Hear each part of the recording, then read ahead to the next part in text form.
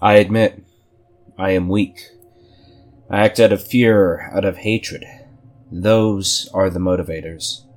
Those are the truths. And yet, even though at base my emotions are primitive and moronic, when they are elevated to the precipices of logic, they do not blow away in the wind. Sometimes the most base of feelings are the ones you should cradle in your heart. Sometimes the thing wriggling in the bushes really is a venomous snake. On the outside, myself and my clique must seem like a horde of barbarians. After all, we do nothing from your perspective but destroy. And not only do we destroy, but we destroy irrevocably. Not one single person who has been born in the past 2,000 years has been able to rebuild that which we destroy. That is horrible, and that is good. It means that when we finally get rid of all that which we hold vile, it will likely be a preposterously long time before the threat rears its head again. And then we will be free of the tyranny of broken time. I understand. I am terrible. I am a demon.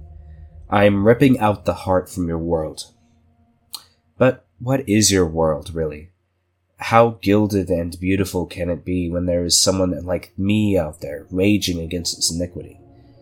Surely the kings of old and the billionaire Caesars today must also consider the works and treasures divine.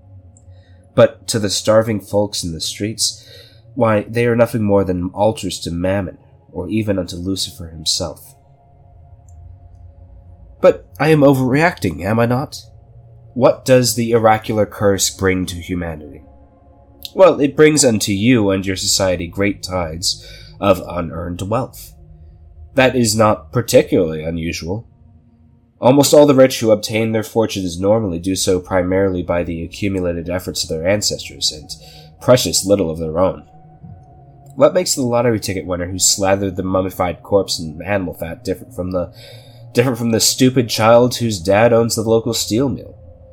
Each of them leech off the society, but not so much the society collapses. It just hurts. That's all it does. The health of the world is hurt, but then we were gonna kill it anyway. What does it matter? So, your work is evil on the most base level. Every tyrant and robber thinks that they are more worthy of their wealth than the people they took the wealth from. Every lord and lady from here until the dawn of time figure that they were the best stewards of money and value. After all, we are all the main characters in our own story, are we not? But if we leave that story and look through the eyes of another person, we see that we are, in fact, not the main characters. We are fallible in every sense of the word. So you think that the oracular society is better at distributing wealth through charity than, say, the church? Better than the government? Perhaps. Perhaps. And yet, were I to ask you if the world would be as well off if I took all your gains and gave them to another random selection of people of equal size, you would say it would be worse, no? No. Giving charity from money that is unearned is no charity at all. Not morally speaking, at least. While we are bound together in this reality, we are also bound in moral obligation. Wealth that you have earned through no virtue of your own is a sin against those who need. All of the excess wealth. That's obvious morally, and yet you, like all other advantaged groups in history, are able to ignore this truth simply by virtue of your emotions. You personally feel better that you have a below-ground pool, so there you go. You are no saints, not even when you feel yourselves at your most virtuous. But, of course, that is not the primary reason for my crusade. That is another larger battle that we must all fight eventually if we are to survive. But the real reason is this. Your precious artifacts are perversions of reality. Plain and simple. It is not so much that oracles are not meant to be. Obviously, they are, so they are meant to be in the strictest sense. It is that oracles and humans as mortal beings cannot coexist. Not morally, anyways. What do I mean by that? Madness, of course. I am mad, angry, and crazy. The purpose of life is to make choices, to do and to feel. When the very fabric of time is stitched over itself, as your oracles are wont to do, then where does the purpose go? We find definition in our actions by their consequences. When one can know precisely what someone's actions will be and what the ripple effect from those actions will look like, then a full half of the meaning of life is wiped away. Then there is nothing left but the perception, the feeling. I know. That is a ludicrous argument, is it not? Obviously, if something like an oracle can see the future, then the future was always written in stone, no matter whether the oracle is around to foretell it or not. Or maybe oracles do not even see the future, but instead create projections of the expected outcome of events. After all, if the local weather channel says there's a 90% chance of rain today, and it rains, that was not the weather channel determining the future, right?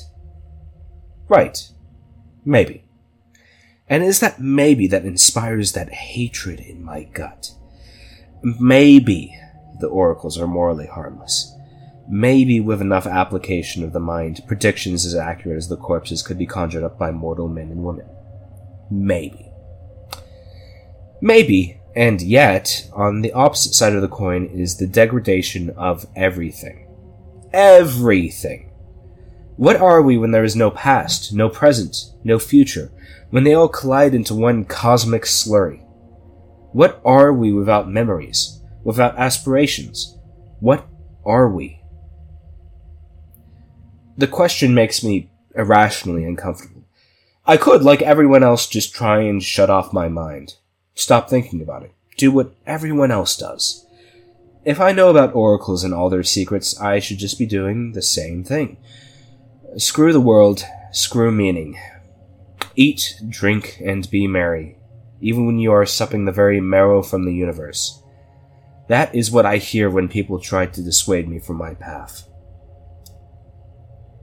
The righteousness I have cultivated around my anger is just as powerful a drug as any I could afford off of insurance scams or shorting the stock market, or whatever else it is you folks do with your unseemly power. In that sense, because I am so thoroughly locked into my cause, I am almost as without free will as I would be in a universe where each and every action was predetermined. Almost. Poetically, the best way to destroy an oracle is through fire. Physically hacking a thing to bits has the unfortunate side effect of creating dozens of quasi-oracles whose abilities are less reliable in time than their full-fledged counterparts, but, are still aberrations enough.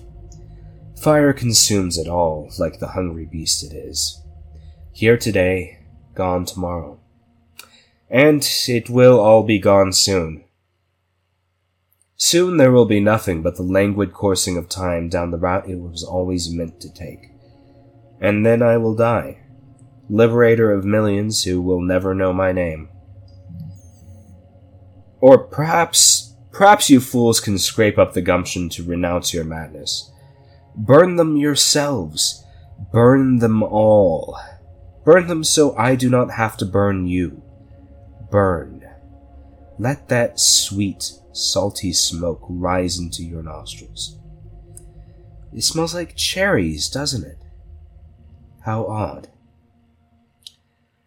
Burn. Let us be free. All of us free. Burn.